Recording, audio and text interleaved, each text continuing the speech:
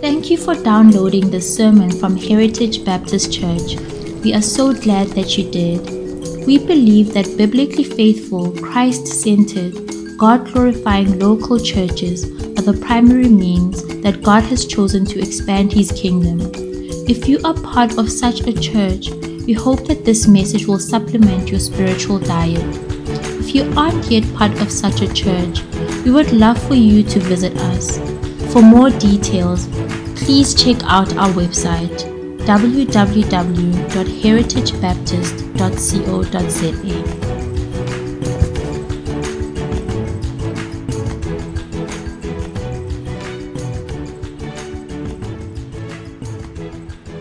Well, good morning.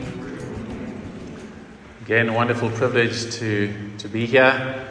I sometimes have to pinch myself to just make sure I'm not dreaming that I have the privilege of being able to study God's Word and proclaim the gospel, the greatest message in the world, the only truly good news that there is. And so I do praise God and thank you for this amazing honor. This morning we're going to look at a section of Psalm 37. So if you have your Bibles, if you can turn there to Psalm 37. Just the first section, verses 1 through 11.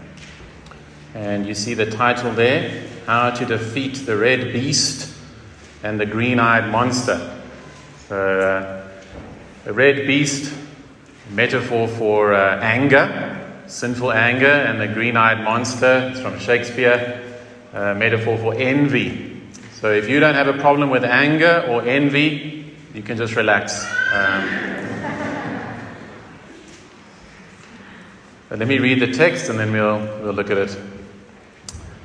This is a Psalm of David. He says this in the English Standard Version. Fret not yourself because of evildoers. Be not envious of wrongdoers, for they will soon fade like the grass and wither like the green herb. Trust in the Lord and do good. Dwell in the land and befriend faithfulness. Delight yourself in the Lord, and He will give you the desires of your heart. Commit your way to the Lord, trust in Him, and He will act. He will bring forth your righteousness as the light, and your justice as the noonday. Be still before the Lord and wait patiently for Him. Fret not yourself over the one who prospers in his way, over the man who carries out evil devices. Refrain from anger and forsake wrath. Fret not yourself, it tends only to evil. For the evildoers shall be cut off, but those who wait for the Lord shall inherit the land. In just a little while, the wicked will be no more. Though you look carefully at his place, he will not be there. But the meek shall inherit the land and delight themselves in abundant peace. So as you can see from the heading, this is a Psalm of David. We don't know the setting or the context in which he wrote this. There were many times in David's life where he had many enemies and difficulties. But it's representative of those seasons in his life and the seasons in the lives of all believers. Remember, the Psalms are, the Psalter is the hymn book of God's people. It is this most amazing collection of hymns and poems, representative of all emotions that a human being can experience, from the highest highs to the lowest lows. And that's what I love about the truth of God's Word, about Scripture, about Christianity, is its realism. It doesn't pretend, that everything is going to be fine and you'll never have problems and, just trust the Lord and don't worry, everything's going to be fine. And there was that song, probably most of you don't remember it. It's from when I was at school. Don't worry, be happy. Okay. Many people think that's what Christianity is. Don't worry, be happy. Unfortunately, that same man who wrote and sang that song, I remember he tried to kill himself because we know life is not that simple. And it's true of the Christian life. This psalm, though, is quite interesting because it's an acrostic. So what that means is that each stanza begins with a new letter of the Hebrew alphabet. The first one is the Aleph, and then Beit, Gimel, Dalet. So it would be in English, it would be the first stanza, the first section begins with an A and the second one with a B. And there are quite a few passages of scripture like this. Psalm 119 is probably the most famous one, but it's a mnemonic. It's a device to help one memorize a section of literature. And so many commentators think that this passage would have been taught in school and parents would have taught their children. That's why it's written in this way. It's easy to memorize it. And what's the motivation here? Well, when your children are young, you can just say to them, do this. And then if they say, why? Because I said so. Okay. But as they get older, it's not the wisest response. Simply to say, because I said so. And God also knows that. But He doesn't just tell us because I said so, but He explains to us why we should live in a certain way. And as you're growing up in life, it doesn't take you long to realize that there is a lot of injustice. And people who practice injustice often get away with it. That saying, crime doesn't pay? Yeah. It seems to pay quite a lot, actually. It seems that you can do quite well out of being corrupt, out of being abusive, about just doing whatever you want to do, your sinful desires. And so, as you're growing up in a Jewish home, at the time when the psalm is written, or in a Christian home, and you begin to see this, you begin to see injustice. What's going on? Why must I do what is right? Why can I not go and do those things? Why, when everyone else, have you ever been like at a traffic light, and everyone else is just going, and then the people behind you are hooting even though it's red? And you're like, oh man, I am late. Let me just go anyway. Everyone else is doing it. Let me just go, Everyone else is leaving work early and, I know I signed an agreement to work till this time, but everyone else leaves early, so I'll also leave early. Everyone else is stealing from the company and nothing's happening to them. Let me also steal from the company. And so why should we not live like that? And so the psalm here tells us why we should not follow that path. So we're not going to go through it verse by verse.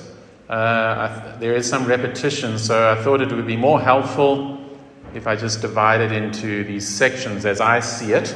It's not to say it's the only way one could divide it. But the three sections that I've titled here, the first section is what you mustn't do. The second one is what you must do. And the third one is why. So what you mustn't do, how you shouldn't behave. What you must do, how you should behave. And then why. Why should I behave like that? So what mustn't you do? The first thing from verse 1, and it's repeated in 7 and 8, is do not fret. Do not fret over evildoers, those who prosper because of wrongdoing. Later on it says, fret not yourself over the one who prospers in his way, over the man who carries out evil devices. So fret is an old English word. This psalm became known as the fretter's psalm. And often in biblical counseling it's used in people who are battling with anxiety, stress. And it's not wrong to use it in that situation because the principles are still true, but that's not really the idea here.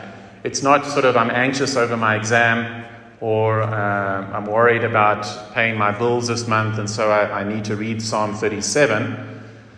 The idea here is a type of anger. Literally, it means to get heated. Have you ever felt that? Where, literally your body starts to heat up. Maybe even suddenly covered in a little bit of a layer of sweat because of anger. That's the idea here. The root word has the idea of to burn, to be heated with anger. The Holman Bible says agitated. It's the idea of becoming irritable. So you're angry over something, you're heated up. I'm sure we've all felt that at times. It's because of evildoers that the psalmist is talking about here. People who prosper over doing what is wrong. So maybe you've experienced that. Someone cheats in an exam. You can see them. They're cheating and yet they get away with it. Maybe they get a distinction. And there's that anger. How come they got away with that? It's people maybe on the road not obeying the laws of the land. And there's an anger that rises up. Or again, one sees corruption. I don't know if you've ever, sometimes you'll see somebody will get a tender, and then they put a video clip or an Instagram post of their new Ferraris and their Bentleys that are arriving, and there's like an anger. What's going on here? People need this equipment. What's happening? And so that's the idea. When you see injustice or you experience injustice, and there's an anger that rises up, suddenly you feel heated. Okay. One of the dangers with preaching is, especially when you do difficult topics, is that the Lord tests you on it. I think I should really make a rule for myself that I'll only preach on easy topics. So this morning I'm preparing for church. I don't know if you've ever found preparing for church on Sunday morning is quite stressful if you have a family. And so I say to my son, hurry up. Okay, and he walks exactly the same speed.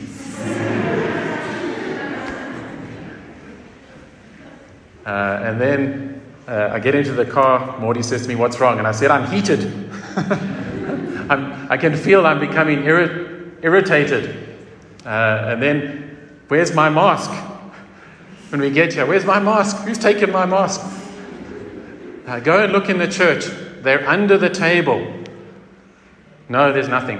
Okay, send another child. No, there's nothing. I come and have a look. They're just behind the bag. If I say look under, I mean look properly. So that heated, that idea of irritability, when that's the idea, what's going wrong here, and suddenly it rises up. And it's amazing, isn't it? I've been preparing a sermon on this the whole week. I've been saturated in the scripture. I've been hovering as I walk around. I'm just in the third heaven. And then reality. And suddenly, in a moment, I can feel myself becoming irritated. That's the idea. There's things not going right. Things that are wrong. And you respond with anger. And the psalmist says, don't fret. Don't become heated over these things. And notice it's good. It's things that one should. There should be a righteous anger. It's over evil people. Those who prosper because of wrongdoing. He's not talking about a righteous anger. The Bible does teach a righteous anger. This is when you become irritated, when you respond in a fleshly way, when you want to respond with vengeance and anger, and you maybe lose your temper. That's what is going on here. Don't respond like that. Don't become heated. Verse 1, another thing that he tells us not to do is not to envy them. Don't envy them. When you watch that video of the person who has got a tender corruptly and then spent all their money on these, multi-million rand vehicles, I don't know if you experience this, there is a sense of anger and then a sense of, oh man, I wish I could have that. One can begin to envy the way sinners live. Another psalm that you want to remember, and it's easy to remember it because this is Psalm 37. Another psalm that deals with this is Psalm 73. So God in His grace made it helpful for us, easy for us to remember. Just switch the numbers around. Go and read that, and you see that the worship leader in Israel is asking God, why do the wicked prosper? Everything goes well for them. They even die well. Often Christians use that argument, no, but Christians die well. Unbelievers die badly. Christians die badly as well. And unbelievers die well. It's not a law. The Bible doesn't say that. In fact, Psalm 73 proves that even the wicked, those who blaspheme God, reject Him, persecute His people, are corrupt, oppress people, die in luxury. They're fine. The atheist Christopher Hitchens, vehement opponent of Christianity. The irony of that, because if you're an atheist, everything's materialistic, and it's just a random collocation of molecules that determines your thoughts. So the fact that he's upset with Christians doesn't make any sense in a materialistic worldview. But anyway, after that rant, his last words were, "Don't keep the faith." That's how he dies. Don't keep the faith. And he dies. Seems to die well. And so it's easy to envy. We get angry, but we also envy. Isn't it interesting? Beautiful cars. I want one of those. Natalie and I went to watch the latest James Bond movie, and they gave us a keyring. Beautiful keyring, like a weighty keyring of a model Aston Martin. I'm like, I've got the keyring, I just need the car now. Okay? I just need the Aston Martin. Lord, I appreciate good things. This is good engineering, good workmanship to you. See, it's so easy to get caught up in envy. When you see, these celebrities, these so-called artists, and promoting sexual immorality and vulgar music videos, and yet the money is pouring in. They're living these lascivious lives, and they're getting away with it. You think, why? Why must I remain faithful? Why must I live a celibate life if I'm single? Maybe you're a single lady and you're saying, well, I'm trying to honor the Lord. I'm trying to be modest, all of these things. But look at these Instagram models, influencers. Look how they live, and look at all the following they get, and look how happy they seem. And I'm trying to do the right thing. They make me angry, but then I also can become envious. And you see those, as a pastor, you see those who compromise God's word, who preach a false gospel. And their churches grow and flourish, and they have a jet, and every 2 years they get another jet, and it seems to go so well. Or you see people looting, and then it makes you angry, and then you think, but I would like a flat screen TV. You see that? Isn't it interesting? The wisdom of the Psalms. Isn't it fascinating? Those two go together. Anger. This is wrong, and yet envy. I also want that. And so David says, don't have that sinful anger, and don't be envious of the wicked. Verse 8, he says, refrain from anger and forsake wrath. It means cease, stop being angry. So the idea is you're already angry. Cease from that sinful anger. Often what makes you super angry also exposes what's an idol to you, isn't that right? That hypocrisy. Unfortunately, church history is littered with examples of people in the pulpit who lambasted other sinners, and then it was exposed that they were committing the very same thing. And so this anger and this envy often go together, and so you need to watch your heart. Now, some commentators here think that this, in verse 8, this anger is towards God. David is saying, don't be angry with God, because that's another temptation. When things don't go the way you want them to go, when there is injustice, when you experience that, maybe bullying at school, maybe false accusations against you, molestation, all these kinds of things, it is easy to begin to become angry with God. God, why are you doing this? Where are you? What's going on? So the psalmist says, refrain from that anger. So those are the things you and I must not do. Don't become heated. Don't resort to sinful anger sinful anger against the Lord. And don't be envious of the wicked. What must we do? What are we to do? How are we to respond? And this is really wonderful, and I suppose this is the high point of the sermon. We'll give the motivation just now, but our response here, I want you to notice, is that it's all focused around the Lord.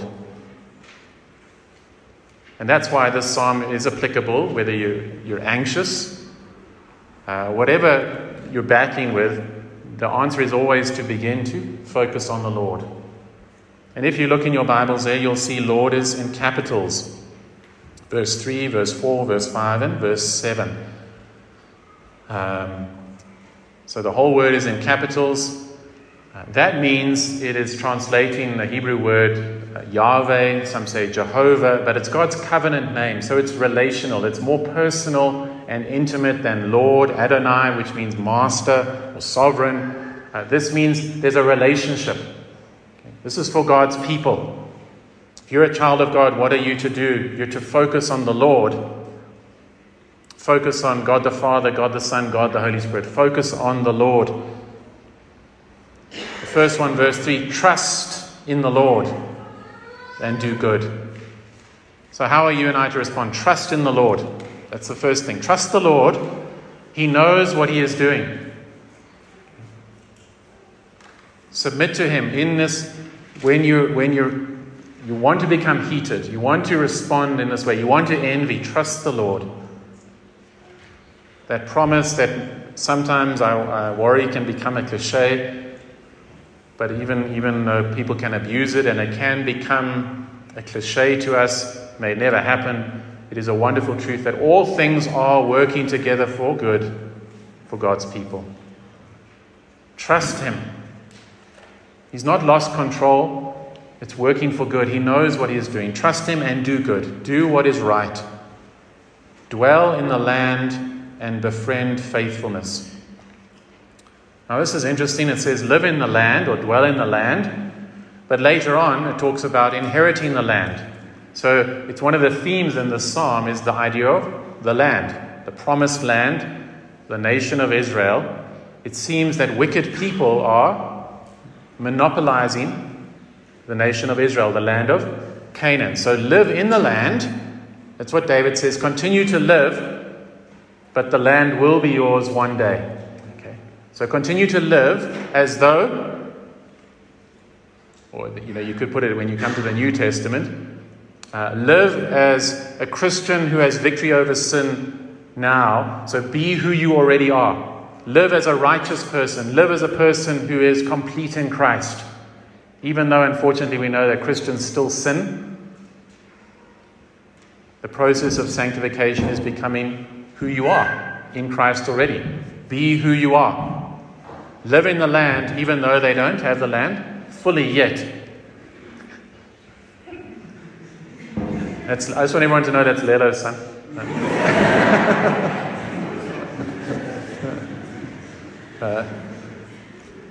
Any way to get into church, get in. Make sure you're in.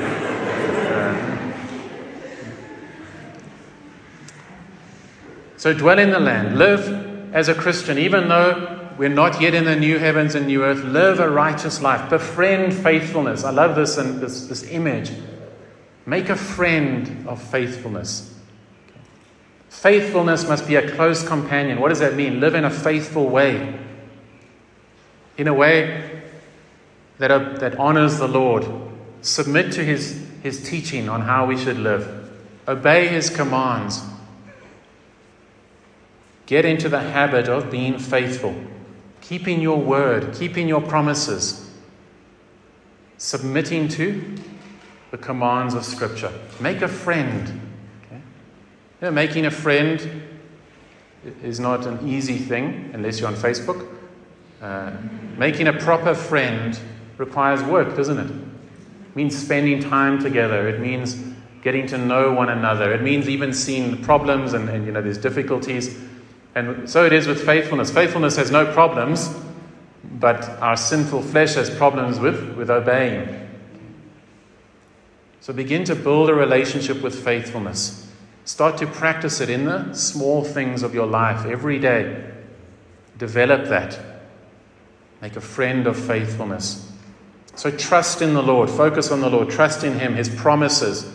It's good to memorize the promises of God, to meditate upon them. There are many things God has not promised to us. Unfortunately, Christians often take these things as though God has promised them. God has not promised you perfect health. God has not promised you financial prosperity. God has not promised you marriage. God has not promised you children. God has not promised us many things. But there are things that He has promised. Build your life on those promises. He's promised to never leave you nor forsake you. He's promised to keep you to the end. He's promised to complete the work that He has begun in you. And so hold on to those promises. Trust in the Lord. Secondly, verse 4, delight yourself in the Lord. How am I going to put off these sinful emotions? Well, I have to replace them. I can't just say I'm going to stop being angry. I need to then begin to delight in the Lord.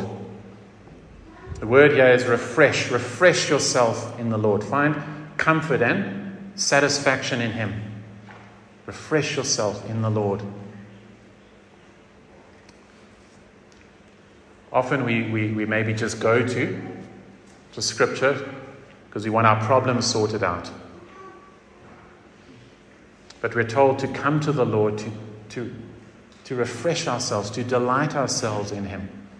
It's not wrong to bring your shopping list to the Lord. So I'm not going to be one of those preachers who says, get rid of that. We'll see just now that that's not right. In fact, the Lord's Prayer is full of our requests. But if it's only ever requests, then what does that say about your relationship with the Lord? If your friends are only ever asking things of you, if your children are only just want stuff from you, they're not interested in you as a person. You see, it reveals a lot. So also cultivate that. Delight yourself in the Lord. Build a relationship with the Lord. Thirdly, verse 5, commit your way to the Lord. Trust in Him. And so here it is, commit your life to Him. As I said earlier about the Psalms, bring everything to the Lord, no matter how small and insignificant it may seem. We heard earlier about from open doors and the sufferings of our brothers and sisters all over the planet. And I'm busy sitting there listening to this, and I'm like thinking, sure, people are being beheaded for the name of Christ, and I get irritated with my children not finding my face mask. Okay? And I've heard preachers say that, Paul would have laughed at your suffering. And I don't find that in the Bible at all. God knows exactly what He's doing with each one of His children. Okay? Don't feel embarrassed to say, well, I'm not suffering like others. How can I even pray about this? No. Bring everything to the Lord. Why are you even in this situation, in this country at this time? It's God's grace. Praise God for the freedoms that we have. Let's use them and cast all your cares upon Him. Peter quotes or makes reference to this passage in verse 7 of chapter 5, 1 Peter chapter 5. Casting all your anxieties on Him because He cares for you.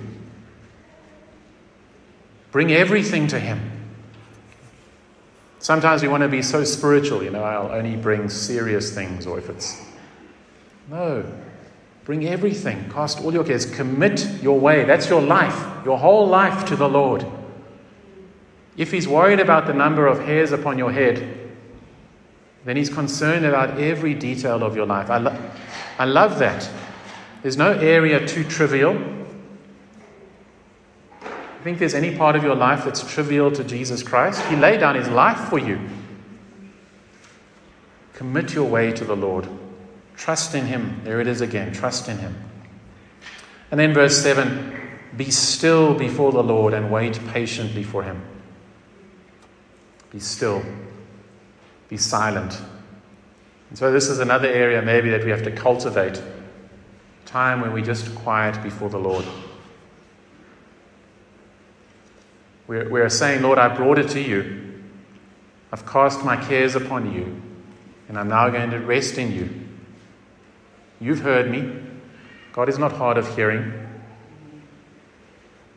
Remember, Jesus teaches on prayer. You don't have to say it over and over and over and over again as though you can manipulate Him or nag Him into obedience. You don't need to shout louder.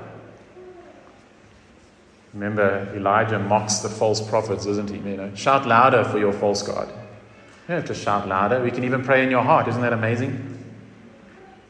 And then to be still, trust him, wait patiently for him. And of course we know that that's also a difficult thing. You know that prayer, Lord, give me patience now. That's how but to wait patiently, that's an act of trust.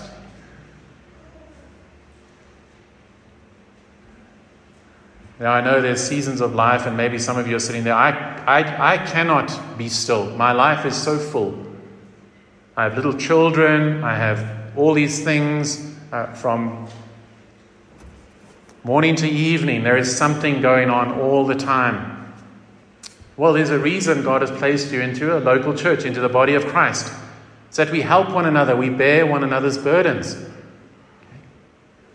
Don't be shy to ask another family, please look after my children for a few hours. I need to be still before the Lord. To ask your spouse or to a friend, whatever it is, that's why we are here. And maybe you should also be looking out. Maybe you can see someone has reached the end of their tether. To say to them, hey, can I help you? I've had people like that to say, here's something for you and Natalie, just go out for a meal. Or here's something, go away for a weekend. People in this church, praise God for that. But you see, thinking like that, to say, hey, how can we help people that they can just be still before the Lord? So look out for one another. And don't be shy to ask, okay? Please, ask. You know that there's people who come and say, how can we help? They're looking for ways to help.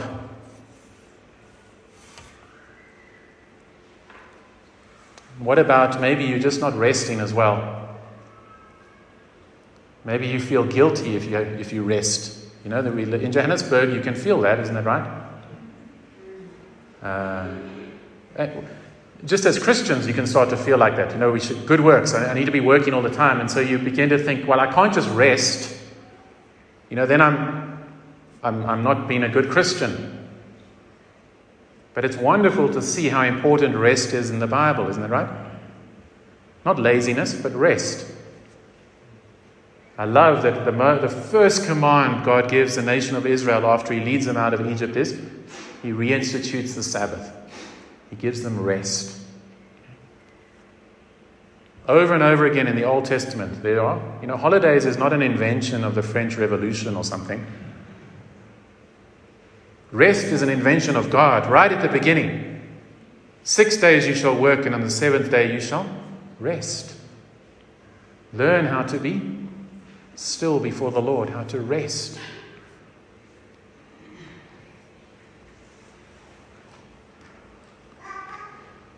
So that's what we are to do. Trust in the Lord. Commit your way to the Lord. Be still before the Lord. Delight yourself in the Lord. Focus on Christ. As we heard recently in the book of Acts, as Lelo so powerfully showed us, it's all about Christ. Come to him. Delight in him. Trust him. Spend time in the gospel, saying, Holy Spirit, show me more of Christ. I want to delight in him. I want to rest in him. Now why? Why must we do this? What is the motivation? Well, 2 motivations. The first is to see what is the end of the wicked. What is the end of the conversation for those who are evil? Those who prosper through corruption. Those who are evildoers. What is their end? Look at verse 2. They will soon fade like the grass and wither like the green herb. You need to imagine you're in the land of Canaan, in Israel, where for a very short period of time, at spring, there was green grass for the animals. But then because of the heat and lack of rain, they would die and become hard and bristly. It was very clear to them, this does not last long. We see some green grass, it's going to go quickly. Okay? It's an image that is used frequently throughout the scriptures to show the transience of man. And here the evildoers are like this. They will fade like the grass. They will wither like the green herb. It reminded me of Psalm 1, the contrast between the blessed person, the one who loves the Lord, and the wicked. The wicked are like chaff. They're not permanent. They're useless, actually. So meditate on that. What will happen to these people if they continue in this way? They will not live forever. They'll not be able to carry on like this forever. They will fade. Verse 9, for the evildoers shall be cut off. They will be cut off. It speaks of death and being cut off from the people of God. They will be cut off. Reminded me of Isaiah 53, the servant song about the crucifixion. Tells us there that the Lord Jesus was cut off because of our sins. Isn't this amazing? The wicked will be cut off. They will be damned. They will be lost. And then we read about the righteous one, the righteous servant, being cut off. And that's the gospel. That God himself took upon himself flesh, came into this world with all its injustice, all its blasphemy, all its ugliness. Never sinned once, never responded in this heated way, never envied the wicked, never sought a physical revenge. And yet he is cut off on the cross. He is murdered. He lays down his life. He bears the wrath and the punishment that we deserve. We understand, hopefully, that the wicked deserve this. The wicked deserve to be cut off. We all agree that wicked people should go to prison. There should be consequences. And that's exactly what the Bible teaches, that there are consequences for the wicked. But for Jesus Christ to receive those consequences. Why did he do that? So that you and I don't have to receive the consequences that we deserve. He pays the price. He bears the punishment. He is cut off so that we are never cut off. If you don't know Christ, then I plead with you to come to him today, to cry out to him for forgiveness. You are wicked. The Bible teaches that. If you're still thinking you're not wicked, there's no hope for you in that state. If you're full of yourself, you think you're a good person, you're comparing yourself to others, and you think, I'm not so bad, there is no good news for you. And you're deceiving yourself. But if you realize your sin, you realize your brokenness, you realize the ugliness in yourself, then I have good news for you. If you cry out to the Lord to have mercy upon you, to forgive you, and you entrust yourself to him, you will be saved. He will grant you a pardon. He will give you eternal life. Don't be cut off.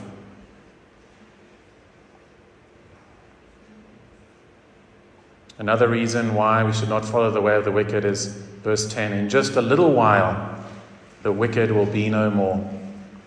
Though you look carefully at his place, he will not be there. In just a little while. You know that life is not long. It really isn't. Just a little while, a few decades. The wicked, that person, the unrepentant person who is corrupt, the unrepentant bully, the unrepentant molester, the unrepentant abuser, the unrepentant thief, they won't be there anymore. You can look carefully at their place, but you won't find them. The wicked have no permanency. Just think at world history.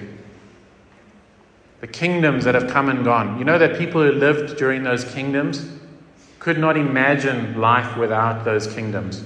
They could not imagine that there would never be a Babylonian empire. Could not imagine there would never be a Herod the Great or the Roman Empire. But where are they now?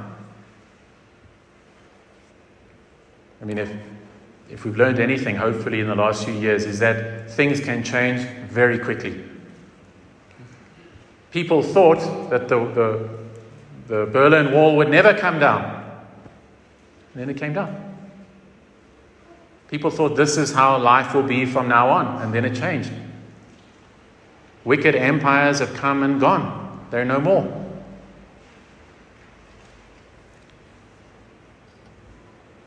The time will come when you won't find them. They won't be there anymore. So don't go down that path. It's not worth it. Don't envy them and think, I'm going to go that way. Don't make that decision. And you know that decision is not made overnight. It's a whole lot of little decisions you make, and eventually before you know it, you're there. Don't start making those little choices now, giving in to that envy, giving in to that corruption. Trust the Lord. But what are the results for the righteous? So the motivation, why must I obey God? Why should I go this way? Well, here's the motivation. Verse 4, He will give you the desires of your heart. The Lord says He will give you the desires of your heart. Now, I used to think, and I'm sure maybe many of you are thinking that, oh, that's fantastic, He'll just give me whatever I want. In a sense, yes, as long as what it's saying is that He will change your heart so that you have new desires. That's what it's saying here. That's why Augustine, church father, could say, love God and do what you want. Love God and do what you want. What is he saying there? If you love God, if you are delighting yourself in the Lord, if you are trusting Him, if you are waiting patiently for Him to act, your desires will be different, isn't that right? No longer will you be obsessed with power and status and lust and greed. You will have new desires. You'll start to imitate Christ more and have the heart of Christ. You'll long for different things. You'll long for people to be saved. You'll long for the church to grow. You'll long for greater holiness. You'll have a deeper care for people. You will see everything in the light of eternity. What's the big picture? That your life is like a stone dropped into the water. The ripples continue long after you've gone. You know that? The influences of your grandparents or your great-grandparents are still felt in your life.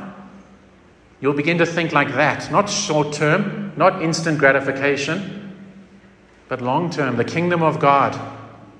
How I live now matters. You'll think of reward, greater enjoyment of the Lord and glory, not wanting to be ashamed, that is, His coming. And He has the promise, He will give you those desires. He'll give you the desires of your heart. Verse 5, He has another promise. Why? He will act. God says, I will act. He will respond. Isn't that wonderful? As you bring those situations to the Lord, those difficulties, the promise is He will act. 1 Thessalonians 5:24, Paul says, as He who calls you is faithful, He will surely do it. He will act. Verse 6, just to temper us, says, He will bring forth your righteousness as the light and your justice as the noonday. So the promise is God will act. Trust in Him is like a trigger. God responds to that. He loves to respond to faith in His children. But it's not always immediately evident that He is acting. Isn't that right? I mean, it would be wonderful. We could just call down lightning from heaven and there would be an immediate response to injustice or problems or difficulties. We have a promise that God will act, but then here's the delay. You see the picture. He will bring forth your righteousness as the light and your justice as the noonday. The picture here is sort of the sun, but it's covered with clouds, but eventually the sun will shine through. And so you need to be aware of that. As we heard last week, sometimes we pray and pray and pray, maybe for years and decades. The Lord is acting, but not necessarily in the way we expect. Yesterday at Ironman, Homelebo was sharing with us of the example of George Mueller, the great Christian who founded orphanages and he trusted God to provide. But it said that he prayed for all his friends to be converted for decades, for his whole life, and never saw one of them converted. But the Lord saved them after his death. God is acting. It may not be immediately evident, but remember what Jesus said, my Father and I are always working. He is acting. He's acting behind the scenes in ways we can't begin to understand. Just think, God is managing 8 billion people. I think it's 8 billion. It's always changing, obviously. So maybe it's more. Or it is more, but I don't know how much more. Isn't it incredible? The most intricate tapestry imaginable. God has predestined and sovereignly ordained the movement of every single human being coming into contact and effects here and there and all of these things. He is constantly working to build his church. He will act, but be patient. Verse 9, but those who wait for the Lord shall inherit the land. And verse 11, but the meek shall inherit the land and delight themselves in abundant peace.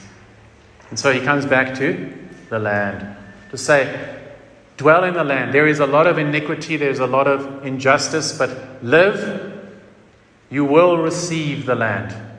You will inherit the land. The meek will inherit it. They shall inherit the land. And of course, land is a massive theme throughout Scripture. And within every human being, within our psyche, the way God has made us is a longing for a place to say, this is my own. This little plot of land belongs to me. But what the Bible also teaches us is that even if you have that piece of land, it doesn't ultimately satisfy. Because nothing here can satisfy the deepest longings of our heart. And so this picture points to something beyond that. That's why the writer of Hebrews can say that Abraham wasn't looking for a piece of land. God said, I'll promise you a piece of land, the land of Canaan. And you know what the writer of Hebrews tells us? He says Abraham was actually looking for something better. A city which has foundations, whose builder and maker is God. He was looking for something far, far greater.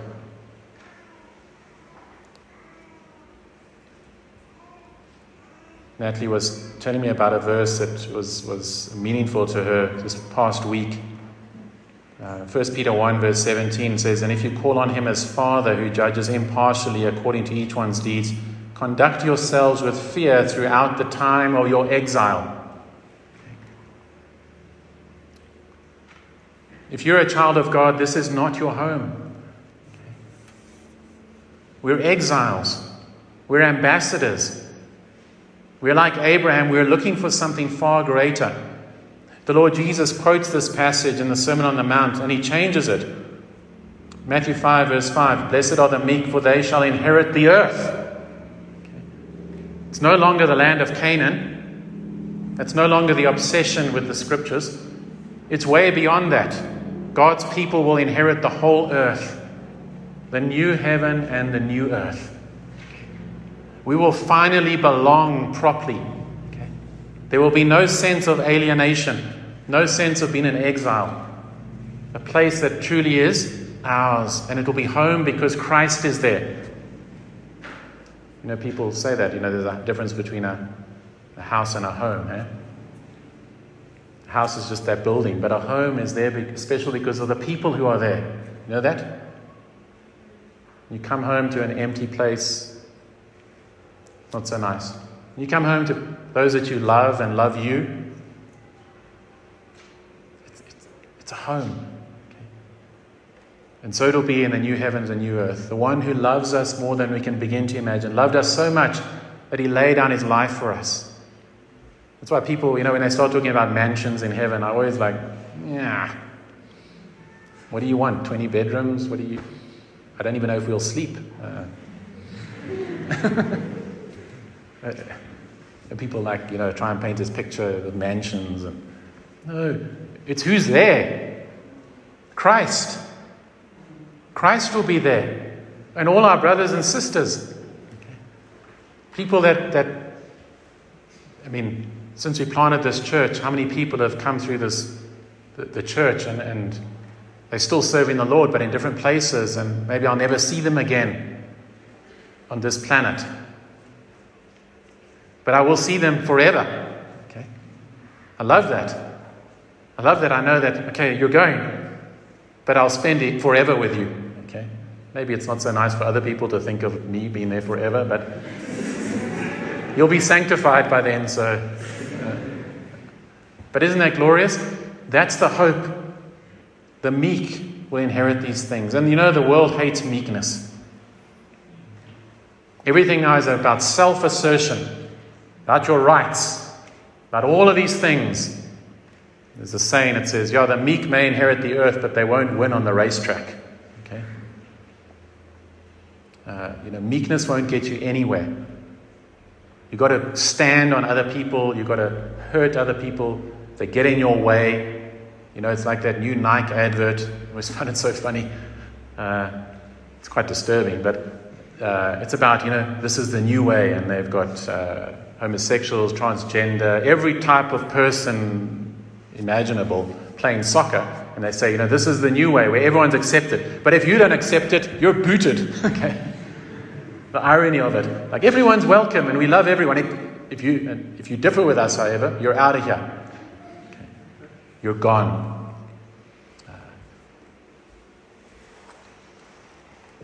But the irony of this world, the inconsistency.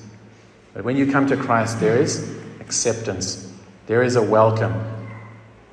It's not that He, come as you are. God receives those who repent of their sin. We welcome everyone to church. Doesn't matter what your background is. We want people to come under the sound of God's word. But we don't want you to stay the same. The Lord receives those who repent of their sin. And so the meek will inherit the earth. Trust the Lord. It doesn't mean it's passive, that you just sit back in bed and do nothing. The proverb says, prepare the horse for battle, but victory belongs to the Lord. We do what we're called to do. I'm called to delight in the Lord. I'm called to befriend faithfulness. I'm called to trust the Lord. I do what I'm commanded to do, but I leave the battle to the Lord. I rest in Him. I trust Him. And the meek will inherit the earth. Amen. Let's pray.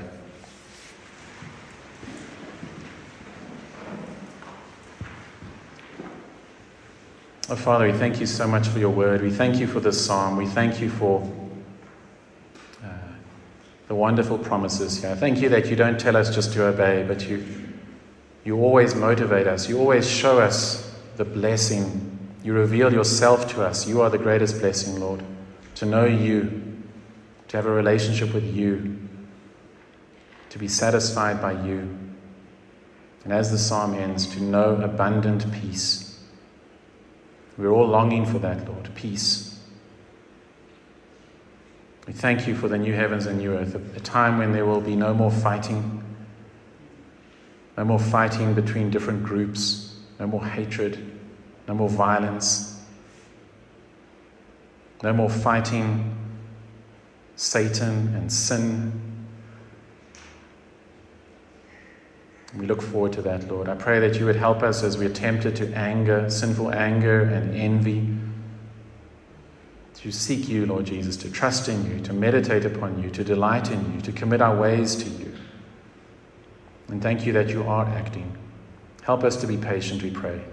In Jesus' name, amen.